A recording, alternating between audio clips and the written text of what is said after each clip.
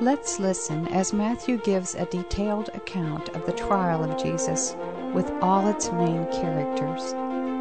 Our response to this account reveals who we are deep inside. Caiaphas the high priest, Pilate, Judas, or Peter? Which person in the trial of Jesus describes you? There was a fellow named Anatole France that back in Christmas Day 1891, he pictured Pontius Pilate reminiscing about his stint in Judea during the 30s. And he basically said, Jesus of Nazareth, I don't remember him. And the idea was really, France wrote this article. He was kind of a cynic, and he wanted to get all the clerical, all the religious guys upset with him.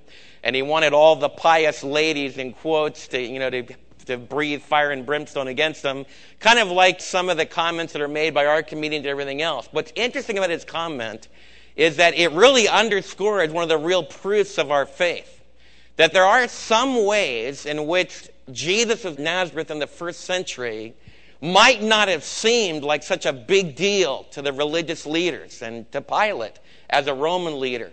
Although I really believe as we go back to the gospel record like we are today, and we turn to Matthew chapter 26, and let's look back there at Matthew 26, I think that the Jewish high priest Caiaphas and Annas, who was his father-in-law, I think they would have remembered Jesus, and they would have come to the conclusion that they had done what they felt they needed to do. And Pilate, I think, would have definitely remembered Jesus. In other words, Francis' comment I don't think is really true. I think he would have remembered loud and clear what happened, probably in the spring of 33 A.D. And you remember, what I want all of you to understand is that now 2,000 years have gone by, and whatever you believe about Jesus, and most of you are committed to him, but you're going to go out among a lot of people this coming week that aren't that committed to him, and you're going to be tempted at different times in your life to turn away from him or to not believe in him. 2,000 years have gone by, and as I've lived my life, as I look back over my life, and I went to an elementary school where hardly anybody knew Jesus, and hardly any of my kids went to evangelical churches. They didn't even know what an evangelist was hardly. And I remember being this kid that was really sometimes ashamed, sometimes afraid to say what I believed about Jesus because the culture was so antagonistic to that. In fact, I can even remember going to the hospital in my early days, even down here, because where I was raised in New Jersey, when a minister went to the hospital, often, it's not that way now, but often when I was a kid, I remember going with my dad, and my dad would say that he was the minister of the gospel, and he would be treated like dirt. And when you're a little kid, you don't like to be treated like dirt. And so to be honest with you, there's a part of me that had a little bit of fear. Your culture isn't like that. To be honest with you, here in the Texas area, when I go to the hospital, I'm usually treated like royalty. And there's been a whole major shift in many ways of doctors really recognizing how much we need the spiritual dimension, even among those that don't believe in him. But you're going to face, I guarantee you, maybe this week, maybe at business, maybe at school, you're going to face tension. Should I go boldly up front for Jesus? Now, what the trial of Jesus does as we read this account is it helps us to see different people. And that's what I'd like you to do this morning. Is I want you, as you read this account, to look at the different people. They're going to be introduced. It's like a very dramatic scene, and some of you have imaginary pictures of how you're getting it. But what I want you to do is we want to look really carefully at Matthew's testimony. And I want you to see the different personalities that Matthew introduces us to. As I read the account, I ask myself, who am I in this story? So let's begin. We have Jesus arrested. Matthew picks up the story in verse 57. Last week we studied about Jesus being captured in the garden, Jesus being arrested. We learned those powerful statements about not taking the sword. I taught you a lot about that as believers in Christ, so we can't use power. We can't use the power of the sword. We can't use the power of politics to get our Christian way, to get our Christian commitment into people's lives. That's what Jesus has shown us. It has to be what we do by loving them and how we challenge them to a personal commitment with Jesus. That's what we've talked about last week in the arrest of Jesus. As we move into verse 57, it says that those who had arrested Jesus, so Matthew picks up the scene again. So you want to have this picture that they've got Jesus bound, and they take him down through the Kidron Valley again. They go up into maybe the western section of Jerusalem, although when you go to Israel today, they'll show you what was apparently Caiaphas' house. That's one of those sites in Jerusalem that I wouldn't go to the stake for. We really don't know exactly where Caiaphas' house was. We can give kind of the general area of the city. I know that it's in the richer section of the city. It was probably a palace, and probably Caiaphas and Annas and members of the whole high priest family, which is a whole family of different ones that they're passing the high priesthood through Pilate, the Roman appointment. It's not a legitimate Aaronic priesthood, but they're living in this royal palace. And you want to picture a building that has like rooms, maybe a couple stories, but in the middle you have a courtyard. And that's the picture. That's the way they would build their homes. Kind of like a Latin style of homes often in Italy or in Latin America. I've often been in homes like this where it'll be like a three-sided rectangular building with an open courtyard in the middle. And that's kind of the picture that you want to have here. So there's a courtyard where there can be a fire that's going, where Peter can be. They lead Jesus, that after they arrested him, to Caiaphas the high priest, where the teachers of the law and the elders had assembled. So we're introduced, first of all, to the first dramatic figure. You want to think about Caiaphas. You want to think about the scribes. The scribes are the legal experts. They're the ones that are really very strict about applying the law of Moses. And the elders of the people would be like the godly fathers that guide the nation. If you're reading this text in the first century, if you're Jewish, then you think in terms of Caiaphas. He represents the religious professionals who rule over the temple cult in Jerusalem. The scribes represent the legal experts that if you broke the law of Moses, you would be pulled in before them.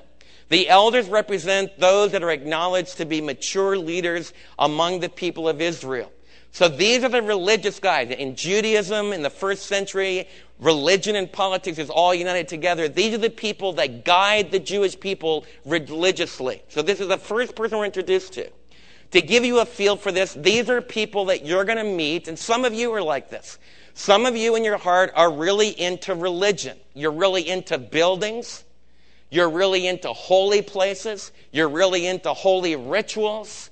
And what I want you to know is that Caiaphas represents a priest that has a holy temple that he's overseeing.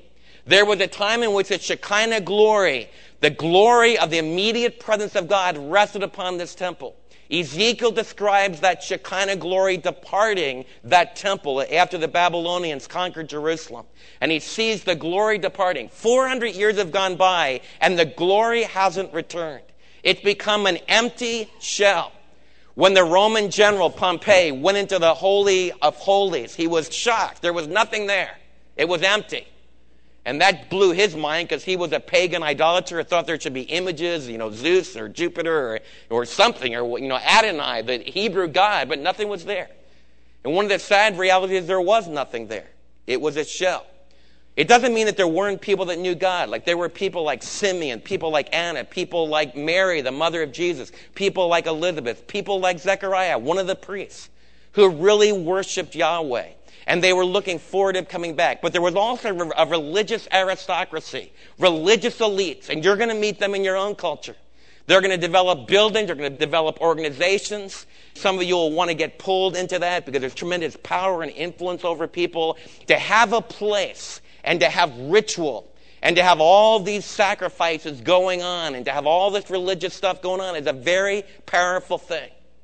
And Caiaphas represents that. Then Matthew introduces us to another character. There's the religious guy, Caiaphas, the religious professional. He has all of his cohorts around him. Peter followed him. Now we have the preeminent disciple, Peter. But Peter followed him at a distance. And I want you to see, we knock Peter, but nobody else is following. Although we know from John's gospel that the beloved disciple John is with Peter. So two of the disciples, when they ran, they recanted a little bit. And they care enough about their Savior that they start connecting again, but they're far away. They're following from a distance. They're not right up there with Jesus. They're not joining with him, saying, whatever you face, I'm going to face, like friends should really do and co-patriots should do. Peter wants to know. Part of what I want you to feel about Peter is that he really wants to keep his commitment. He really wants to keep his vow to Jesus, so he's following from a distance. And Matthew introduces him here. He comes right up to the courtyard of the high priest. So he comes in this gateway, comes into the courtyard, which is an open air. Jesus is being tried in a room that's right nearby, probably a room where Peter can see what's going on. and he can hear, maybe not hear the exact conversation, but he can hear the trial that's taking place. He comes right up to the courtyard. He entered in, sat down with the guards to see the outcome, to see the end of it. Peter right now introduces what some of you are like and what I can be like. We can be a disciple like Peter for sure knows Jesus. Peter for sure has come to the point that he understands who Jesus is. He's the one that confessed earlier in the book of Matthew. When Jesus said, "Who do you think I am?" Peter said, "You are the Messiah. You are the Son of the living God." And Jesus says, "Peter, only heaven could reveal that to you. And I give you the keys of the kingdom." And Peter, later on in the book of Acts, is going to give the first evangelistic message. And through him, the birth of the church is going to take place. But right now, he's following from a distance, but he wants to see what's going to end up. And so Matthew introduces this tension. What's Peter going to do? What Peter's going to do? He fell asleep in the garden. He couldn't pray with Jesus. At the Last Supper, he's really strong, man. He's going to go to Jesus, even be willing to die for him. And I want you to ask yourself, is that a little bit like me? As I read these stories, Matthew exposes the way reality is, the way you are, the way I am. And I want you to feel Peter. Right now, Peter is going back and forth. I love my master. I made a promise to him. And everyone else has turned tail and run except for John and Peter. And Peter now is right with some of the servants. Probably not the servants that arrested him because he cut off one of their ears. Some of those guys probably took their leave. But there's other servants. That would probably explain some of the historical reality going on here. There's other servants that really don't know Peter. And so he's there warming himself by the fire. Some of the other Gospels fill in those details.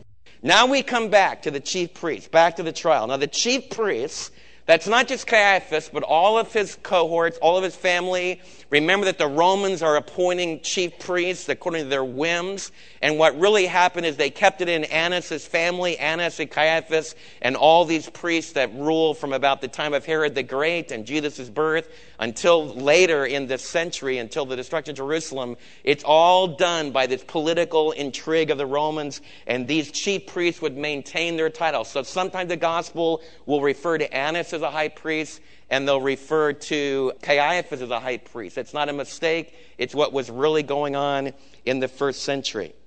It says here that the chief priests and the whole Sanhedrin. So Matthew wants you to understand that this is a meeting at night. This is a real trial. I think Matthew is presenting to you that the judges have gathered. Now all the people are going to gather. They're going to be seeking for witnesses. They have the accused. They're going to come to a verdict, and they're going to deliver him over for his sentence. So it says that the chief priests and the whole Sanhedrin were looking for false evidence. This is the thing that I want you to feel. Now, you think that trials in our own day sometimes are just a bunch of, they've already decided what they're going to do. And I know Mary and I have gone to meetings in our own town sometimes where I felt that everyone already had decided, the powers that be had already decided what they were going to do before we met. And that's kind of what's going on here. We have the witnesses gathered. Look what it says, first of all. The chief priests and the whole Sanhedrin, what were they doing? Now, what do you know about legal things? The accused is innocent until proven guilty. You're supposed to be finding witnesses that will tell the truth about him, right? Not finding witnesses that are going to accuse him falsely. So that's what I want you to see. That right away, Matthew introduces to us that this is really not a legitimate trial where people are actually trying to find the truth. Now, is that the way the real world works sometime? I often have this idealistic view that in the courtroom, the judges are unbiased, the lawyers are unbiased, the jury's unbiased, everyone's trying just to do their own thing, and they're really trying to evaluate the case. I want you to know that that's very ideal. That's the way it's supposed to be. But as you grow older, you're going to find out that that's often not the way it is. And I think Matthew's laying out the truth because he's under the inspiration of God. He's giving us insight into this. Here's a situation where they have Jesus. They've already beat him up a little bit. They've arrested him. They've seized him. And now they're trying to find false witnesses that will give them a reason for killing Jesus, for committing him to capital punishment. Matthew wants to make it really clear that they could not find any witnesses to do that.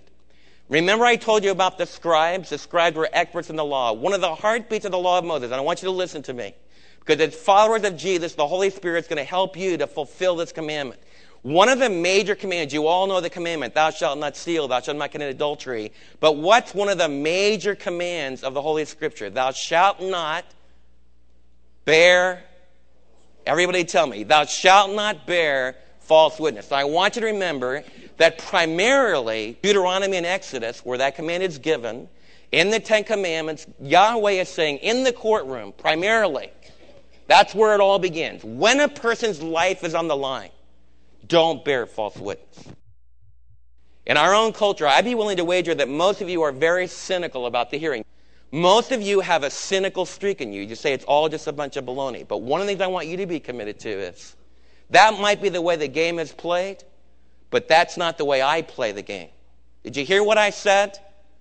You're going to leave and go out into a world where people do lie. People make up stories. So much so that we just accept it. Who cares what the truth is? You just make stuff up. When you do that in business, when you do it in law, when you do it in education, when you bear false witness and you lie, the whole structure is going to eventually fall down. Because you and I can't exist together, deceiving each other, lying to each other, especially in courtrooms. One of the things Matthew wants you to understand is, legitimately, there was nobody they could find that could actually accuse Jesus legitimately. And they're upset about it because they in fact, Matthew gets this thing. They listen and listen and listen, and the stories are contradicting each other. They're not adding up. They know they can't go before Pilate with this stuff. But finally, with that tension, finally they find two witnesses. So we have a search for witnesses, and they all prove to be false. But now Matthew does a very ironic thing, because he presents two witnesses that do tell the truth about what Jesus said. Look what it says. It says, then there were two. It says, finally two came forward. You have this idea that in the trial they were trying to find several witnesses. They listed a bunch. Finally two. And you can almost see Caiaphas go, phew, man, finally, this is it. And the two declared, this fellow, now listen to what they declared. This fellow said, I am able to destroy the temple of God and rebuild it in 3 days. Now, did Jesus say that? Yeah. In John chapter 2, in fact, at the beginning of Jesus' ministry, according to the Gospel of John, Jesus threw the money changers out of the temple. And that was a big hullabaloo, because the high priest and the elders and the scribes are all upset about it. And some of them, they send their representatives out to Jesus and say, by what authority do you throw out, clean out the temple here? Who do you think you are? And he says, my authority is that in 3 days, I will destroy this temple, and in 3 days, I'll build it again. Now, what temple do they think he's talking about? Everybody tell me, what temple do those Jewish leaders think that he's talking about? The temple that's right there. It's a temple that Herod the Great built. He started building in his own day. It wasn't finished until 7 or 8 years before it was destroyed, interesting enough. It took 4 days. In fact, in John's Gospel it says, we've been working on this temple for 38 years. You can understand, here's a religious community. They've been working on their temple for 38 years. It's one of the wonders of the world. All they're focused religiously. If you're from a Roman Catholic background, this is like St. Peter's. If those of you that are in contact with Islamic people from that background, this is like the mosque in Mecca, or like the mosque in Casablanca that Mary saw. It's one of the wonders of the world, built right out of the Atlantic Ocean. Some of you are from religious backgrounds, and you can look back over your childhood. Remember going to beautiful cathedrals and beautiful buildings, even from a Protestant background. Some of you think about those days in your childhood when you went to beautiful, holy buildings. It's very powerful in you.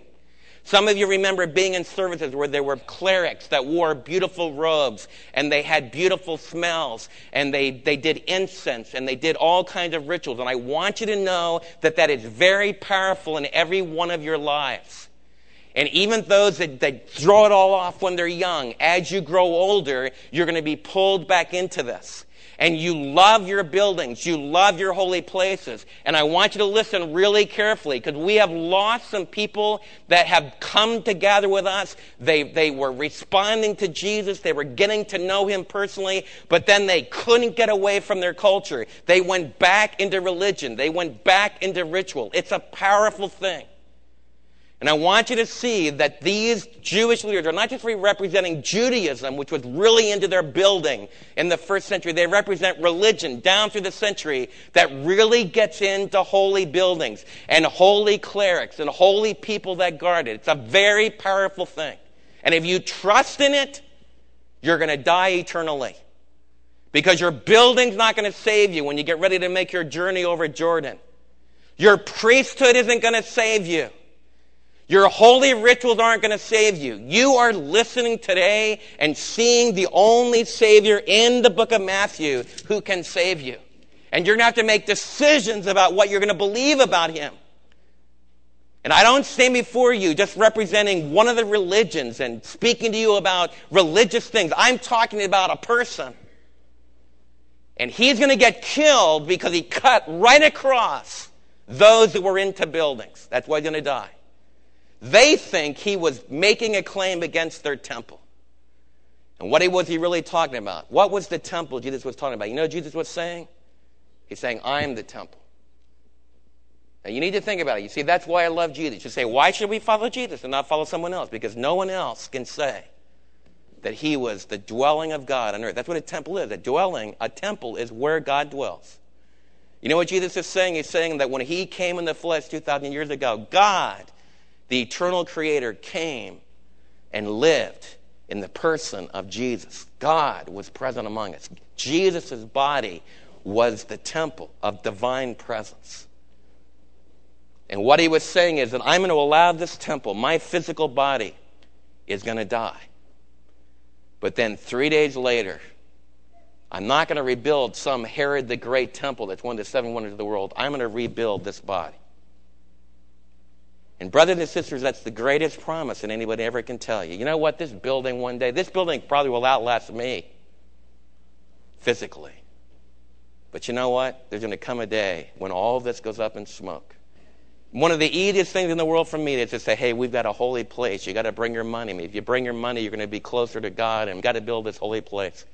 And I want every one of you to know, you are the temple now, but Jesus was the beginning of these fleshed-out temples. Jesus is the temple.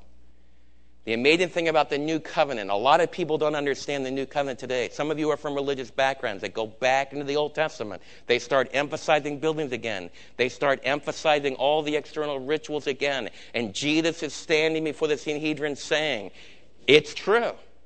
They had it right in the money. He did say, and he probably said it several times, because it's repeated in the Gospels, I will destroy this temple, and in 3 days I will build it again. And he's speaking about rebuilding the temple of his body. It's resurrection power, guys. And that's what you need. In other words, if you trust in Jesus, then one day, if your physical body be torn down, according to 2 Corinthians 5, you have a permanent dwelling in the heavens, and you are going to rise again, and you are going to live, and you're going to laugh, and you're going to have joy, you're going to have love, you're going to have everything forever and ever and ever, and no building, no religious priesthood can give that to you, but Jesus can. And that's why he died. He cuts across all of history, and he stands before those religious leaders saying, I'm the temple. And that's why they're going to kill him. Because to them, that was blasphemy. Because they had to make a choice. They believed the temple was the temple in Jerusalem. They're saying that the Shekinah glory dwells in the temple. They're saying that that's where Yahweh has revealed himself. And they were right during certain periods of history. They were right on the money. What they missed was that the Old Testament promised that there would come another day. There would become a new day when God wouldn't just localize himself in a building. That God, the eternal God, would be localized in living flesh, and he would send his son. That's what the Old Testament predicted, and they missed it completely. And that led to the second question. First of all, Jesus was killed. You want to know why Jesus was killed? If you're a religionist and you're into religious buildings and you're into holy places, then you should kill Jesus because he's a blasphemer. Because he said this temple is no longer needed. If you're from a Jewish background, in 70 A.D., the temple was gone, and it's still gone. For 2,000 years, the Jewish people haven't had a holy place. That's what all the fighting is. You say, why are they fighting in Jerusalem over that stupid Temple Mount? Because the Islamic people and the Jewish people are still into holy places. They kill each other over holy places. They kill each other. Who has the right to control that holy place? What's the answer to that? Only Jesus is the answer to that. Jesus that comes and lives not in holy places, but the holy place of your heart. And he changes you and makes you, instead of a violent, vicious, angry, murderous person, he makes you into a forgiver. He makes you into someone that can turn the other cheek even against people that want to destroy you. And you start overcoming evil with the power of Jesus' forgiving love. The high priest says, then the high priest Caiaphas stood up. This would be Caiaphas. He said to Jesus, now listen to this. Are you going to answer? What is this testimony that these men are bringing against you? But Jesus remained silent. There's tremendous insight, if you'll listen, there's tremendous insight into what Jesus is saying. He says nothing. Some of you need to learn. In fact, you'll learn this. When people are guilty, they talk too much. And innocent people have control, and they'll often not say a word. They'll be silent. A wise person knows when to speak and when to be silent. And one of the ways you can know is you're trying to evaluate who's telling the truth. What's really going on here? The person that has diarrhea of the mouth and is defending. In your own life, when you defend, you're probably wrong. When you're right, you can be silent. Because you're connected with God, like Jesus was. And you understand he's going to guide this. And you also have the wisdom to know that sometimes some of the most powerful communication is when you just say nothing. But then the high priest asked Jesus a question that he can't say nothing. He has to speak up. It says the high priest said to him, I charge you under oath. And this is the climactic point in Jesus' Jewish trial. It says the high priest said to him, I charge you under oath by the living God. Tell us if you are the Christ. Tell us if you are the Messiah, the Son of God. And this is where, man, if you were watching this in a movie, this is where the music would just come on and, probably go silent. So it created this very powerful climactic moment. What's going to happen? And Jesus could have said, no, listen, man, I'm just a prophet. You heard, John the Baptist, he's a prophet. Elijah, yeah, I'm one of the prophets.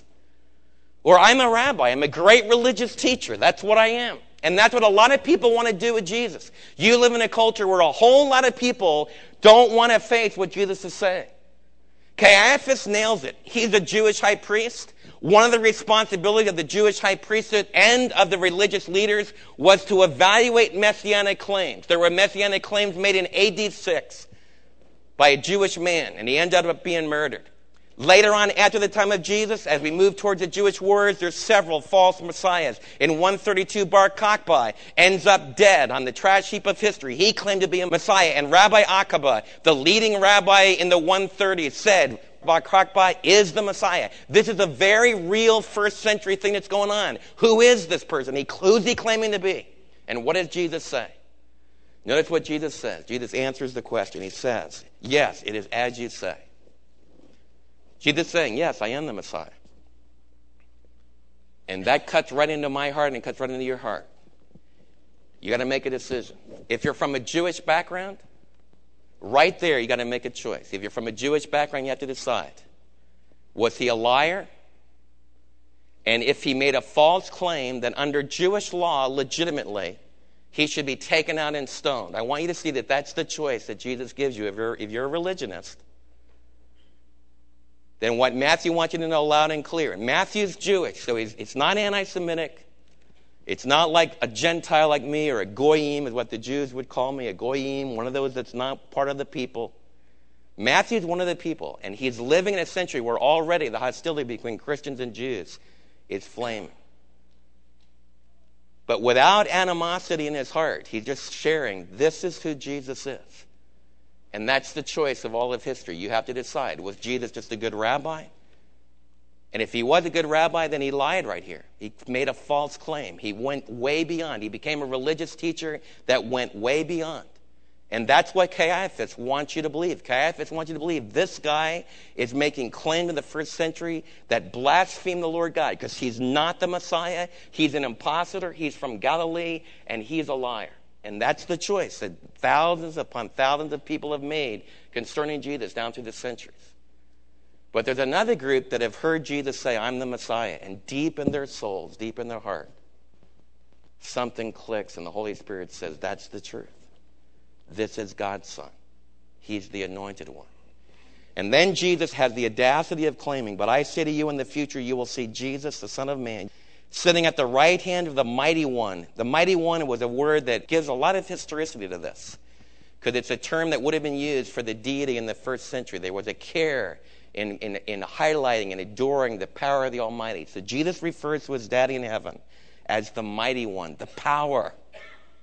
And he does that because we're in a context of judgment and coming on the clouds of heaven. And here's what I want you to understand. This is what Matthew's saying. This whole text is filled with irony. Who's really being judged in this trial? Who's really being judged? The high priests think they're judging Jesus. But in reality, the way Matthew writes the story, they're before the judge of the universe. That's the choice is given. You know what Jesus just claimed? Daniel chapter 7, and all of the Jewish Sanhedrin would have known it. All the Jewish Sanhedrin knew that Daniel 7 predicted that there would be a great Son of Man. He is the great divine one that comes from the presence of God. And when all the nations of the earth, in Daniel 7, all the beasts and all the nations of the earth, 4 great empires rule and reign, the last one, the mighty empire that comes at the end of time, and then it's this Son of Man. He comes to God, the Ancient of Days, and the Ancient of Days gives the kingdom of this world into the Son of Man's hands. And he returns just like Ezekiel chapter 1. When Yahweh in Ezekiel chapter 1 rides with the 4 cherubims on the chariots of the divine glory, and Ezekiel sees this incredible manifestation of divine sovereignty, and the ruling one comes into human history, and that determines the whole Babylonian captivity of the Israelite people and all that God's doing in history, and Ezekiel's able to see things from a divine perspective. Jesus is claiming, I'm the one, the Son of Man, who rides on the clouds of heaven. You know what it's saying? One day my Jesus is going to ride back into human history. That's what Jesus is claiming. Jesus is claiming, I'm the Son of Man. Jonathan and I were talking about the Gaza situation. Jonathan and I were talking back and forth. Say, Jonathan, what do you think ought to be done? And he gave me some ideas, and then both of us just kind of, over the phone, we just said, Jesus needs to come back. And I want every one of you as a follower of Jesus to know he is coming back. And when he comes back, there will be justice. When he comes back, he'll discern the truth just by the look in his eye. That's what I love about him. And Jesus, this humble Galilean carpenter's son, stood before Caiaphas and said, I'm the Messiah. In fact, I'm the Messiah who one day is going to rule the nations. Brothers and sisters, you wonder why people curse Jesus so much?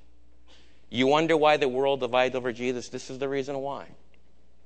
Because he is, one day, going to be the King of Kings and Lord of Lords.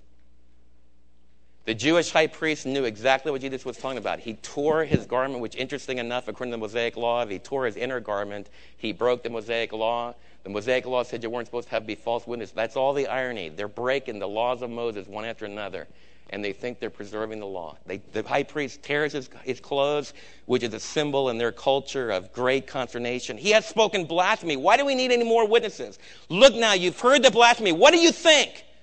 He's worthy of death, they answered. Then they spit in his face, and they struck him with their fists, and others slapped him and said, if you're the Messiah, prophesy to us. Who hit you? You got to make a choice. You got to make the choice. That's the Jewish trial of Jesus. Why did the Jewish people kill Jesus? Why did they kill Jesus? Because if you're Caiaphas and you're trying to preserve your religion, when a man makes a claim like Jesus made, I'm the Messiah, the Son of the living God, then you got a choice. Caiaphas could have got down on his knees and grabbed a hold of Jesus' feet and said, like Thomas is going to do after the resurrection, my Lord and my God. Or you spit on him. You stand up and you spit on him. And as you go out into the world, you're going to find out that you mention Jesus. That's what happens. I want every one of you to be challenged in your own heart to ask yourself, have I just found religion? Have I just found a nice Christian culture? Or have I really trusted Jesus? Because I want you to know this, Jesus. Jesus is saying, I am the Jewish King of Kings. I'm the Gentile Lord of Lords. I am the one that was sent by God. I'm the Messiah. This text is perfectly clear. The Jews reject that claim, and that's why they hand him over to Pilate. That's why they spit on him, because that's what you do with a blasphemer. So that's the choice, blasphemer or Messiah.